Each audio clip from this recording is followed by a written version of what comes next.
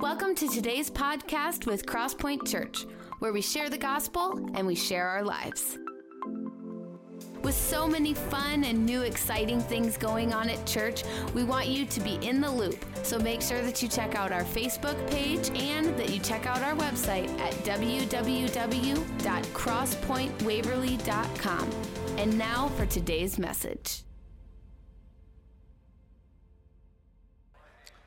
My name's Pattengill. I'm one of the pastors here. Pastor Jonathan, about a month or so ago, asked me if I would preach this Sunday, and I was excited. Began right away just praying and asking God what He had for today. And what I felt like God was laying on my heart is asking the question, what is the condition of our heart? What is the condition of your heart? Not your physical heart, but your spiritual heart. Where is that at right now? Are you nurturing it? Is it in good health? Therefore, the question I pose to you, what is the state of your spiritual health or heart? Now, before I dive in, though, I want to talk about some things that will help you with the condition of your heart. And that's small groups. So I want to make sure that you are aware of everything that is taking in small groups. Because if you want the condition of your heart to be in a great place, do it in community. Don't do it alone. And so I want to make you aware of some of them. Pastor Levinsky mentioned it as well in the video. But one thing I want to make you aware of with small groups is that Kidman is also starting this Wednesday. And so if you have kids in younger ages, make sure to bring them. PG and his team do a phenomenal job of teaching your kids the Word of God so that they can grow in their relationship with God. So one of them that we're offering is sermon-based small groups. And what sermon-based small groups is where you hear the message from Sunday, and then when you meet as a small group, you're going to dive in to the message even further. You're going to look at Scripture, and you're going to be able to dive in and go further than you did on Sunday. So the next one is the book of Joshua, staying faithful in the times of change. This is going to be led by a gentleman named Doug Harvey in our church, phenomenal guy. He knows the Word so well, and so he's going to dive into the Word, do some teaching, and then open it up for discussion and questions. And so if you've ever been intimidated by the Word of God, or maybe you're just like wondering how things are structured, Doug is great at taking it and teaching it and helping you answer some questions and putting things in place. So I'd highly recommend that to you. Another one is Financial Peace University. And so Financial Peace University is a great way. If you've struggled with finances within your home, or there's been tension within your marriage with finances, this is a great way to work on that. And so it's through Financial Peace University with Dave Ramsey, and we're offering it to free of charge. There is no cost, which is absolutely great, so make sure to take advantage of that. We also are offering divorce care. If you've gone through a divorce or you've gone through a separation, this is a great ministry to be a part of. Shelley Blanchard and Chris Blanchard lead this ministry. They do a phenomenal job. This is a great place to find healing. We also offer Men of Iron and Sisterhood groups. This is a great way for men and ladies to come together, grow in their relationship with God, and do life together. This last year, I've had so many conversations with people that their lives being changed just by being a part of a small group. It took faith to step out and join, but their lives were changed because no longer were they walking it alone. They were walking with others by their side as well. And so our mission here at Crosspoint Church is we inspire people to give their whole life to Jesus. But the next portion is to grow in their relationship with Him and others. And that is where small groups and community come in place. And so this is how you dive in with small groups, is to be able to grow in your relationship with Him and others. And so if you have any questions about this, feel free to reach out to me. Otherwise, just scan the QR code right in front of you, and it'll give you a list of all the small groups. So this is a great way to help with the spiritual condition of your heart. So I want to dive in a little bit more now. So why is it important to check the condition of your heart? I believe that sometimes we tend to overlook what matters we'd rather not confront. It just seems simpler to do so. So this morning, I encourage you to take an inventory of your heart. How's it doing? What are you overlooking? We'll focus on the things we desire in our hearts. Subsequently, we'll also examine one thing we must not ensure is not in our hearts. It significantly impacts our heart in many, many ways. So how do you assess the condition of your heart? Just as you would look at your strive for physical health, consider this. Conduct an inventory. Much like checking the contents of your fridge to maintain physical health, assess what you're allowing into your body. So if you go to the fridge and you include pizza, deep fried food and ice cream, it might not contribute to your physical well-being. And I'm telling you, those are the things that I enjoy. That's why it made the list. And so, on the other hand, if you go and you're finding veggies and finding fruit, now that's going to be more beneficial for your body. So practice removing the bad elements and keeping the nutrients ones in. We must apply the same principle with our hearts. Conduct an inventory. Eliminate the negative and enrich our hearts with positive elements. We want to make sure what we're allowing into our hearts is positive. We're allowing the things that should be in there. And so we're going to look at Scripture. We're going to go in Galatians chapter 5, 13 through 21 right now. It's going to be on the screen as well. But first we're going to be looking at what we shouldn't have in our hearts. So in Galatians 5, 13 through 21. You, my brothers and sisters, were called to be free, but do not use your freedom to indulge the flesh. Rather, serve one another humbly in love. For the entire law is fulfilled in keeping this one command. Love your neighbor as yourself. If you bite and devour each other, watch out or you'll be destroyed by each other. So I say, walk by the Spirit, and you will not gratify the desires of the flesh. For the flesh desires what is contrary to the Spirit, and the Spirit what is contrary to the flesh. They're in conflict with each other. So what are you not to do whatever you want? But if you are led by the Spirit, you are not under the law. The acts of the flesh are obvious: sexual immorality, impurity, debauchery, idolatry, and witchcraft, hatred, discord, jealousy, fits of rage, selfish ambition, dissensions, factions, and envy, drunkenness, orgies, and the like. I warn you, as I did before, that those who live like this will not inherit the kingdom of God. So as we look at our heart, what are we allowing in? Are we allowing those things in? But one thing, that area that I want to really focus in on this scripture is verse 17. It comes down to not gratify the desires of the flesh. Our flesh is wanting us to do certain things, and our spirit is wanting us to do other. And it's in conflict. And so as we look more at the condition of our heart, we're going to dive into an area that we're really going to focus in where that becomes a conflict in us. But now let's look at what we desire to have in our hearts.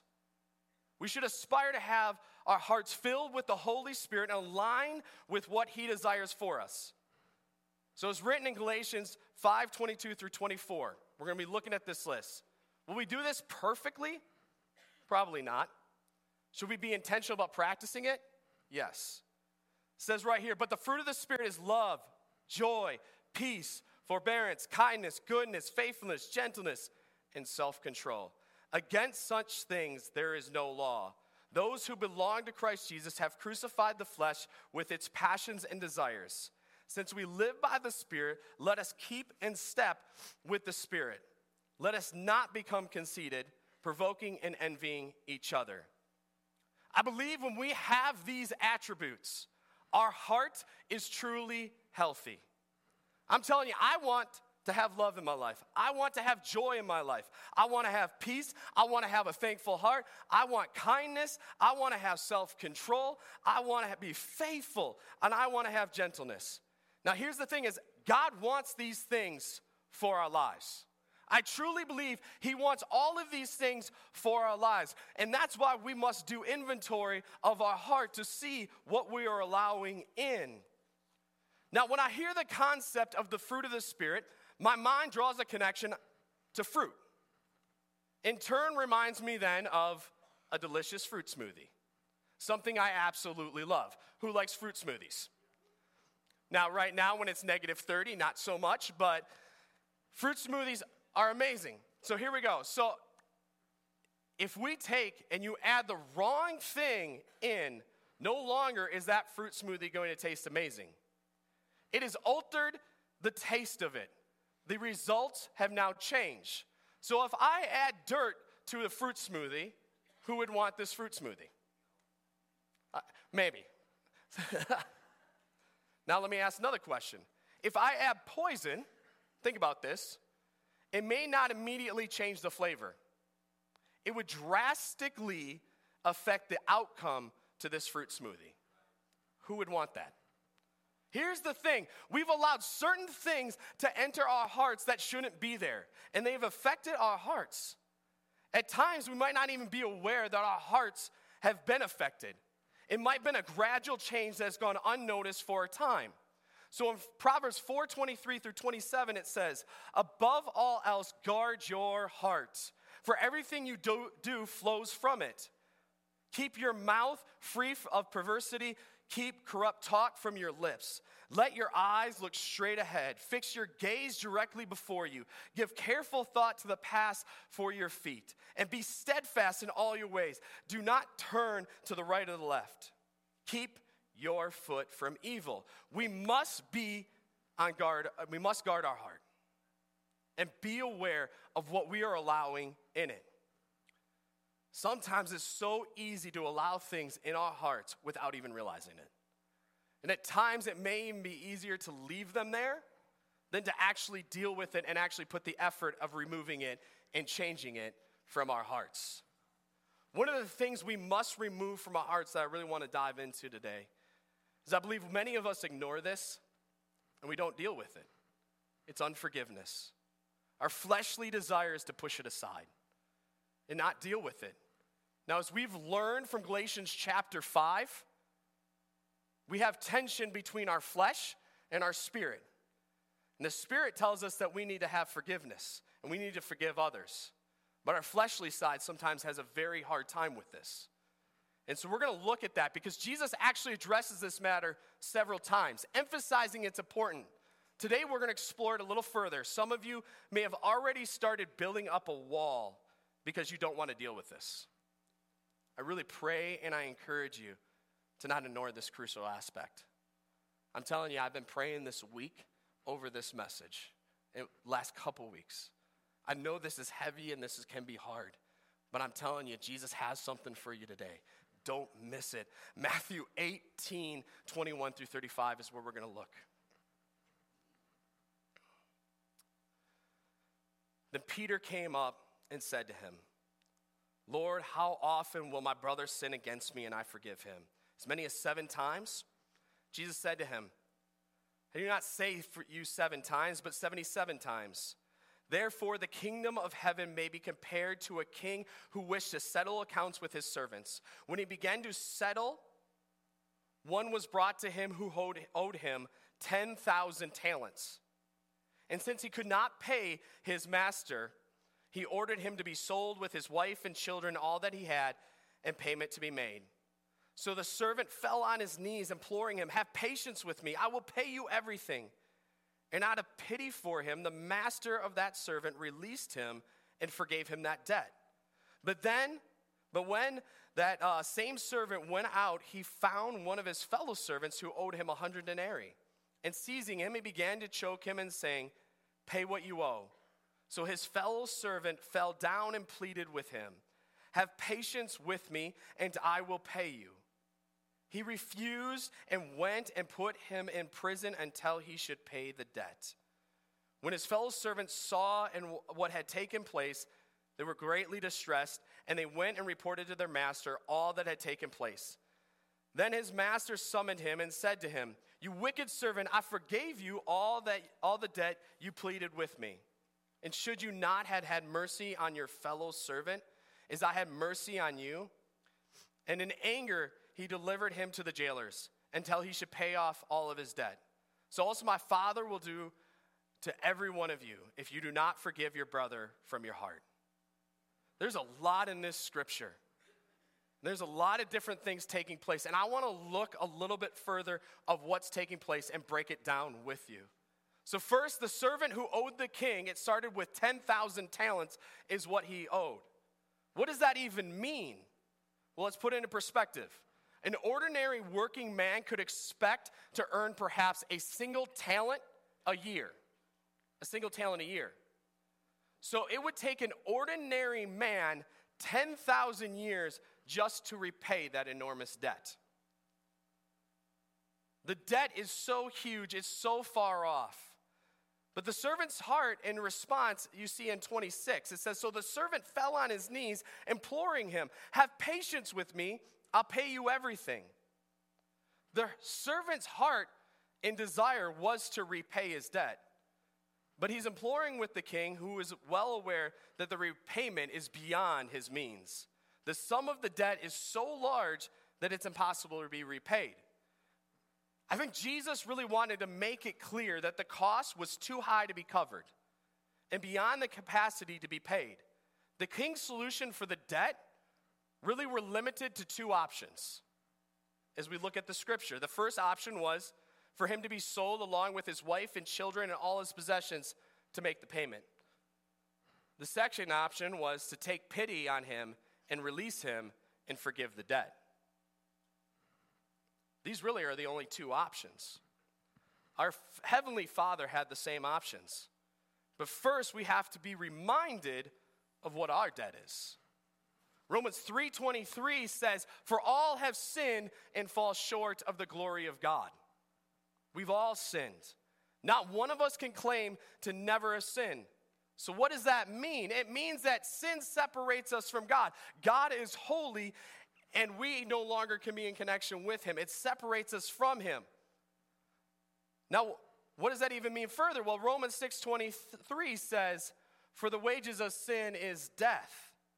This is what we deserve. This is our settlement. It's death. We deserve death and not to be in relationship with our Heavenly Father. But as Romans 6:23 finishes, "But the gift of God is eternal life." He sent his Son to pay the payment that we deserved. Jesus paid the price that we deserved. A price had to be paid. The king in the story lost 10,000 years worth of money. He lost something, but absorbed the debt. When forgiveness happens, the one granting forgiveness has to absorb the debt. That is what the king did in the story and what Jesus did in our lives. I love how Tim Keller puts it. He says, "Forgiveness then is a form of voluntary suffering. In forgiving rather than retaliating, you make a choice to bear the cost."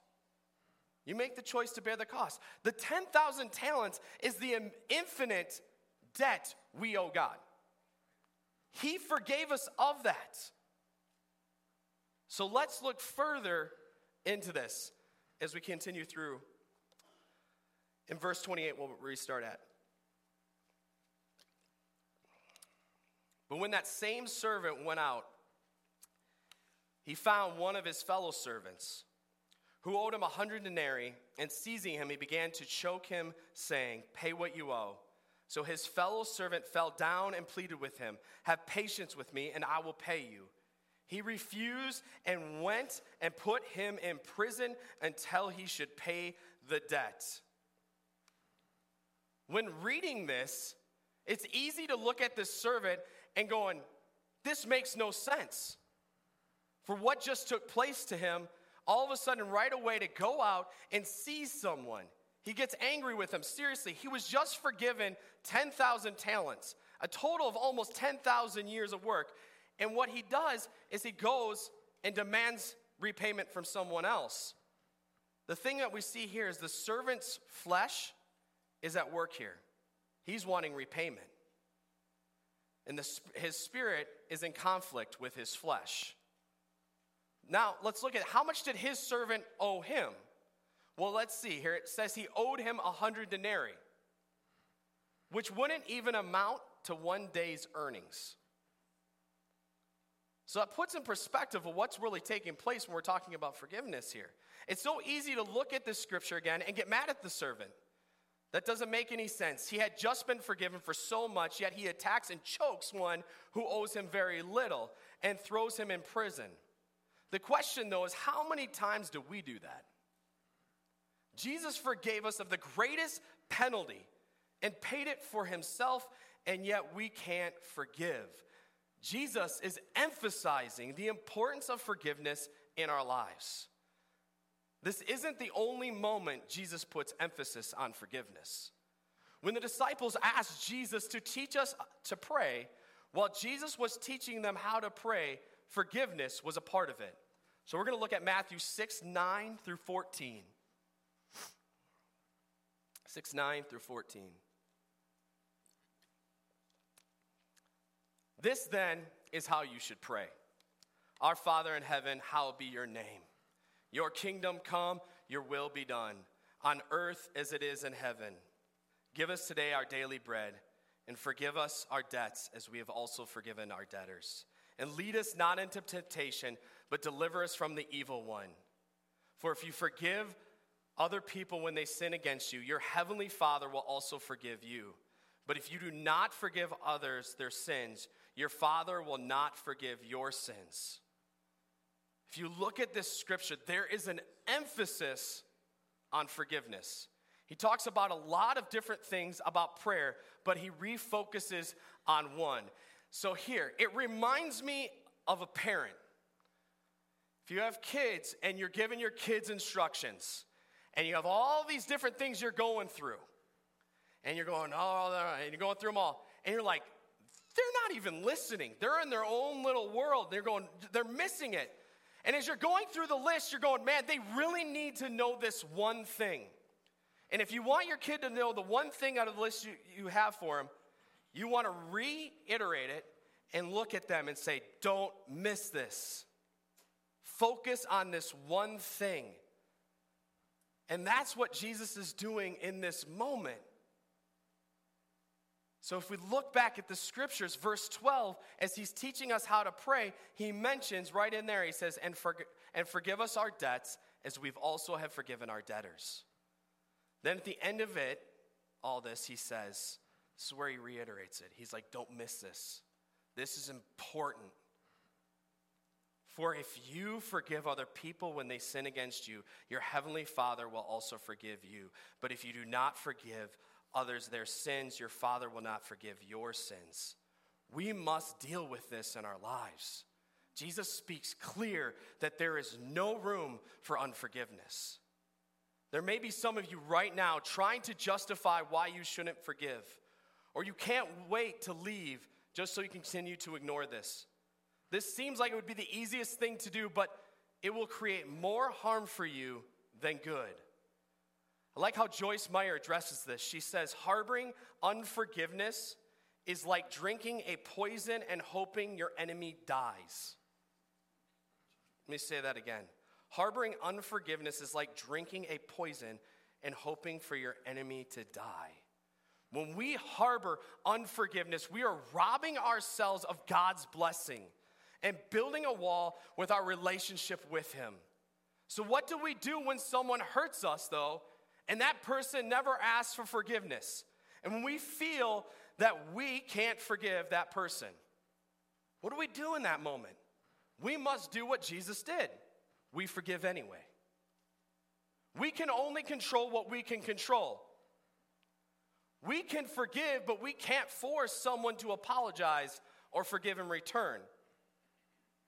Let's look at this. Jesus on the cross, one of the last words he says is, Father, forgive them. Even on the cross while he is suffering, they weren't asking for forgiveness there. They were crucifying him, and he still forgave them in that moment. Jesus didn't just teach them to do this. He lived it. In the moment of the greatest suffering, he was granting forgiveness. Now, what if the pain and the hurt and the resentment is just too much, and you just don't know how to change your heart? Because sometimes we feel stuck in this moment, I think, with forgiveness. I think we feel stuck, and we don't know what to do with it, because we know that God's asking us to do it. The first thing I'm going to say is don't do it alone. Don't do it alone. Second, I would encourage you to find a Christian counselor, especially if there are some deep and emotional wounds. I would recommend Caneo Counseling. They rent space for us on the 3rd floor. Christian counseling to be able to help here. They also are down in Waterloo as well. But find a good Christian counselor to be able to walk through it with you. Third, find a Christian mentor. Find a good Christian friend that you trust, that you're not walking it alone. Walk it through with someone. Fourth thing is join a small group. Be a part of a community that can encourage you and pray with you as you walk through it. We must release it. We have to put it in action. Talked about some steps of how we can do that. You must start putting it in some form of action, though, because otherwise you just continue to ignore it. Now, I heard this story of a man that his dad was really horrible to him. Had a lot of pain, had a lot of suffering. There was a lot of resentment between this father and this son. And the son held on to this for a very long time. He didn't know what to do with it. And every time his dad came to mind, just bitterness and anger and pain is what always would come to the surface. And he didn't know what to do, but he knew that he needed to forgive his father because he knew that he wanted to be in line with God, but he did not know how to handle it. And so all of a sudden, he felt like he needed to try something. So what he began to do is he started to put it in action, and every day he would pray for his father. He would say, "Dear God, be with my dad today." Next day, "Dear God, be with my dad today. I forgive him." And as he shared this story, the thing that stood out to me was at first he even admitted, he's going, "I didn't even mean it." I started praying it, and I'm going, "God, be with him." And I'm going, "I don't want you to be with him." Because he had that bitterness and the resentment there. But he kept after it. And day after day, he kept on saying the same prayer. Then all of a sudden, he said there was a shift that started to take place. And when he actually began to pray for his dad, he started to have pity on him. And he started to see him in a different light. And when those moments where he felt like he was praying and he didn't believe it, he was going, "God, I just want to honor you.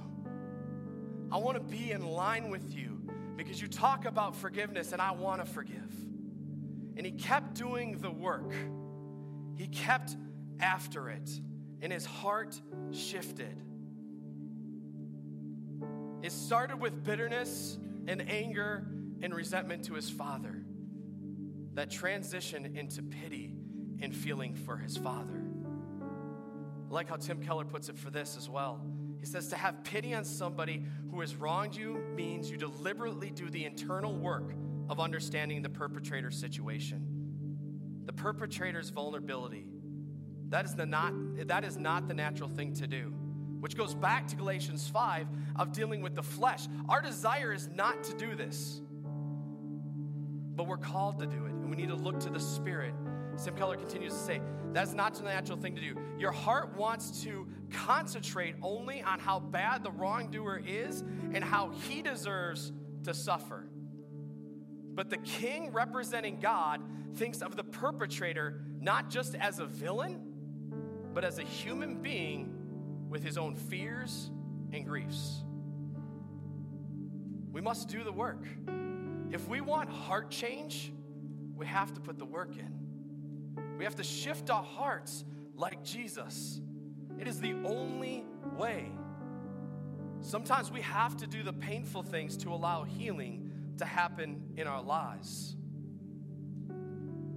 Robert Morris states it this way in his book, Truly Free.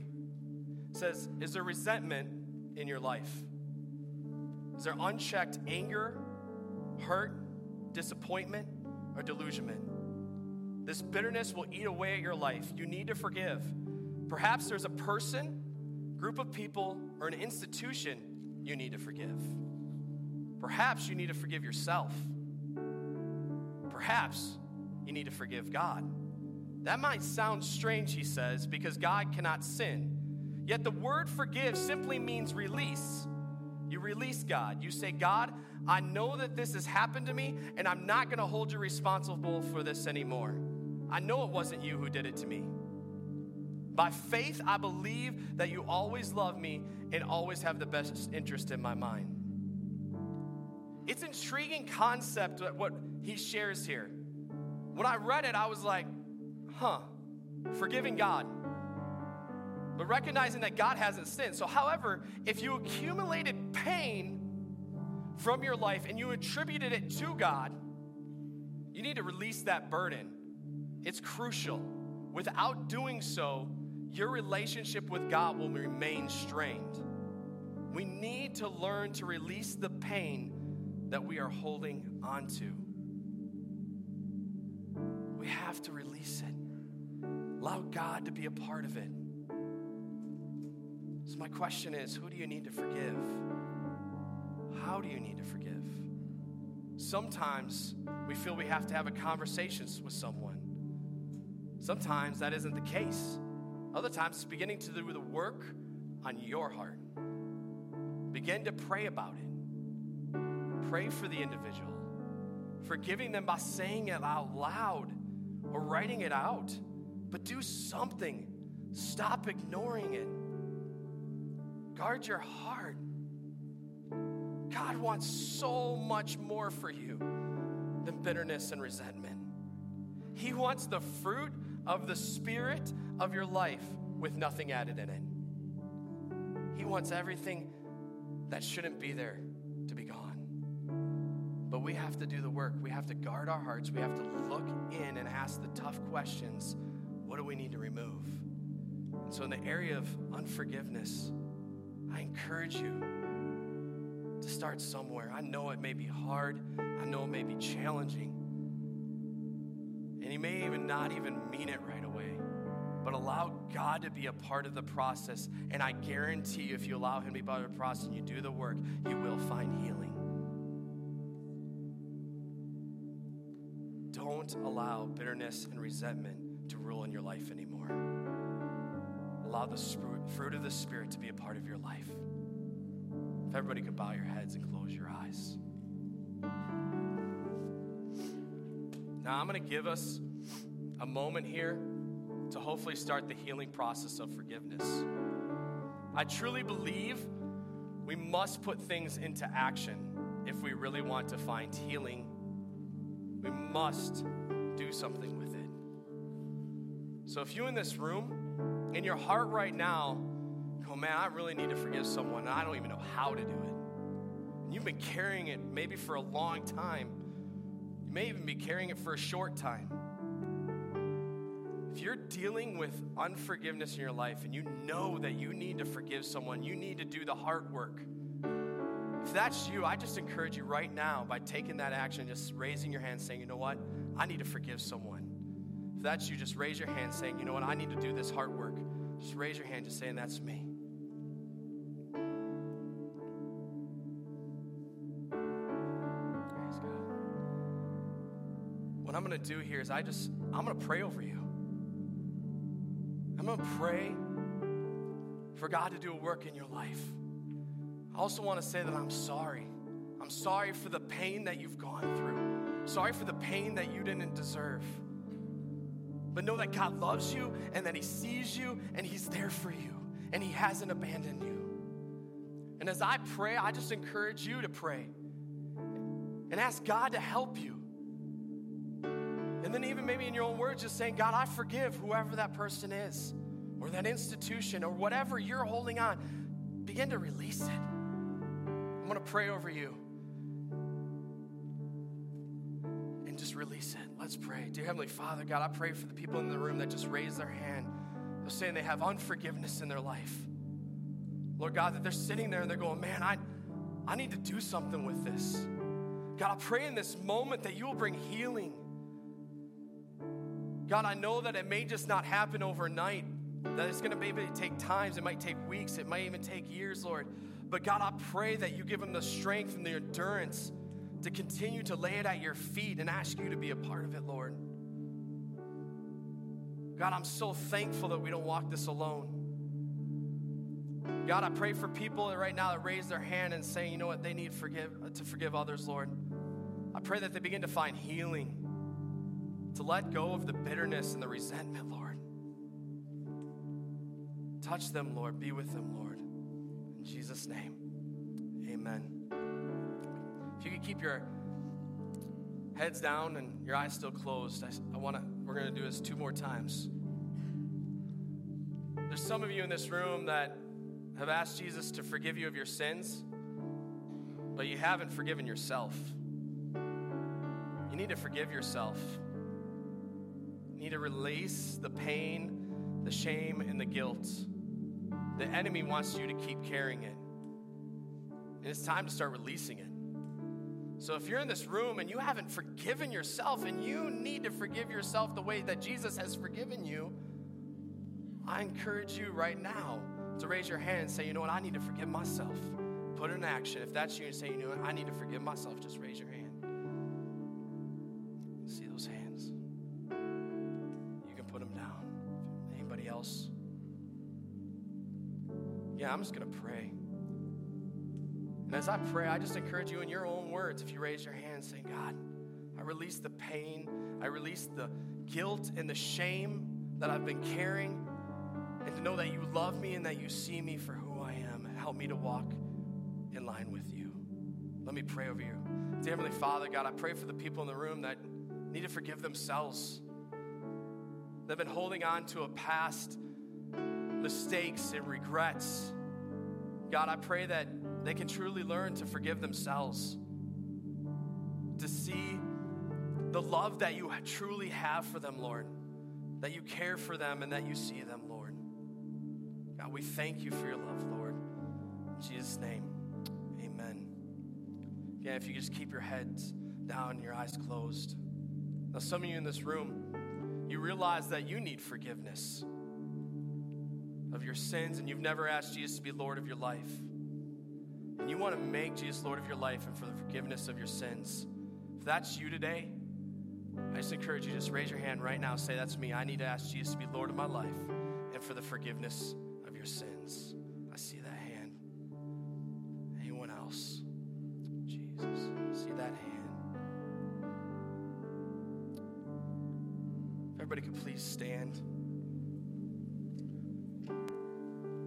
I'm going to say a prayer here, and I just encourage you, if you raise your hand, to repeat it after me. I encourage you to just mean it with your whole heart. And know that you won't be praying this prayer alone, but that will be alongside you, praying with you. Let's pray. Dear Heavenly Father, thank you so much for sending your Son, Jesus, to die on the cross for me. I admit that I'm a sinner. I admit that I messed up. This morning, I ask for your forgiveness. Come give me a fresh start. Be my King. Be my Savior.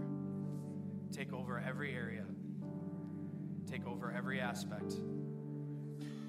Help me from this day forward to live for you with all my heart, with all my soul, with all my mind, with all my strength. In Jesus' name, amen. Amen. Let's give God praise.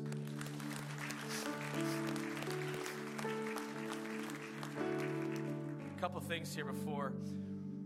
What we do at the end of the service, we leave time for prayer. And if you raised your hand and you asked Jesus Christ to be Lord of your life and forgiveness of your sins, I encourage you to tell a friend, someone sitting next to you, and say, you know, I made that decision. And then as we leave time for this last song, there's going to be people up here to pray for you. If you've made that commitment, I encourage you to come up, let them know, let them pray a prayer of blessing over you. Don't walk this life alone.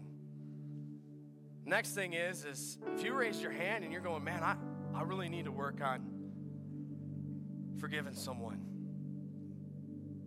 I encourage you just in this last song, worship him, seek his face. If you need someone to pray over you, start putting it in action. Stop ignoring it. Guard your heart, protect it.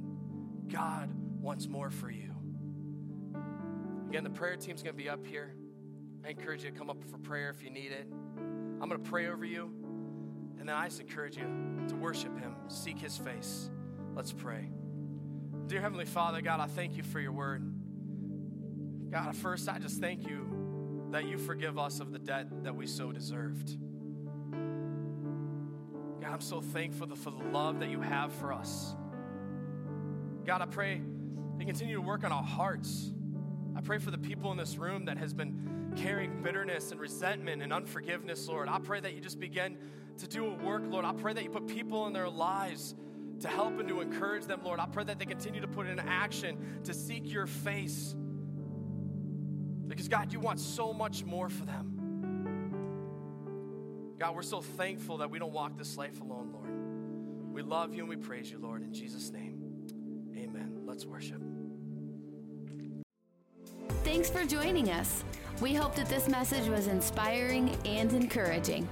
For more information about this message or about all things Crosspoint, check out our Facebook and head to our website at www.crosspointwaverly.com.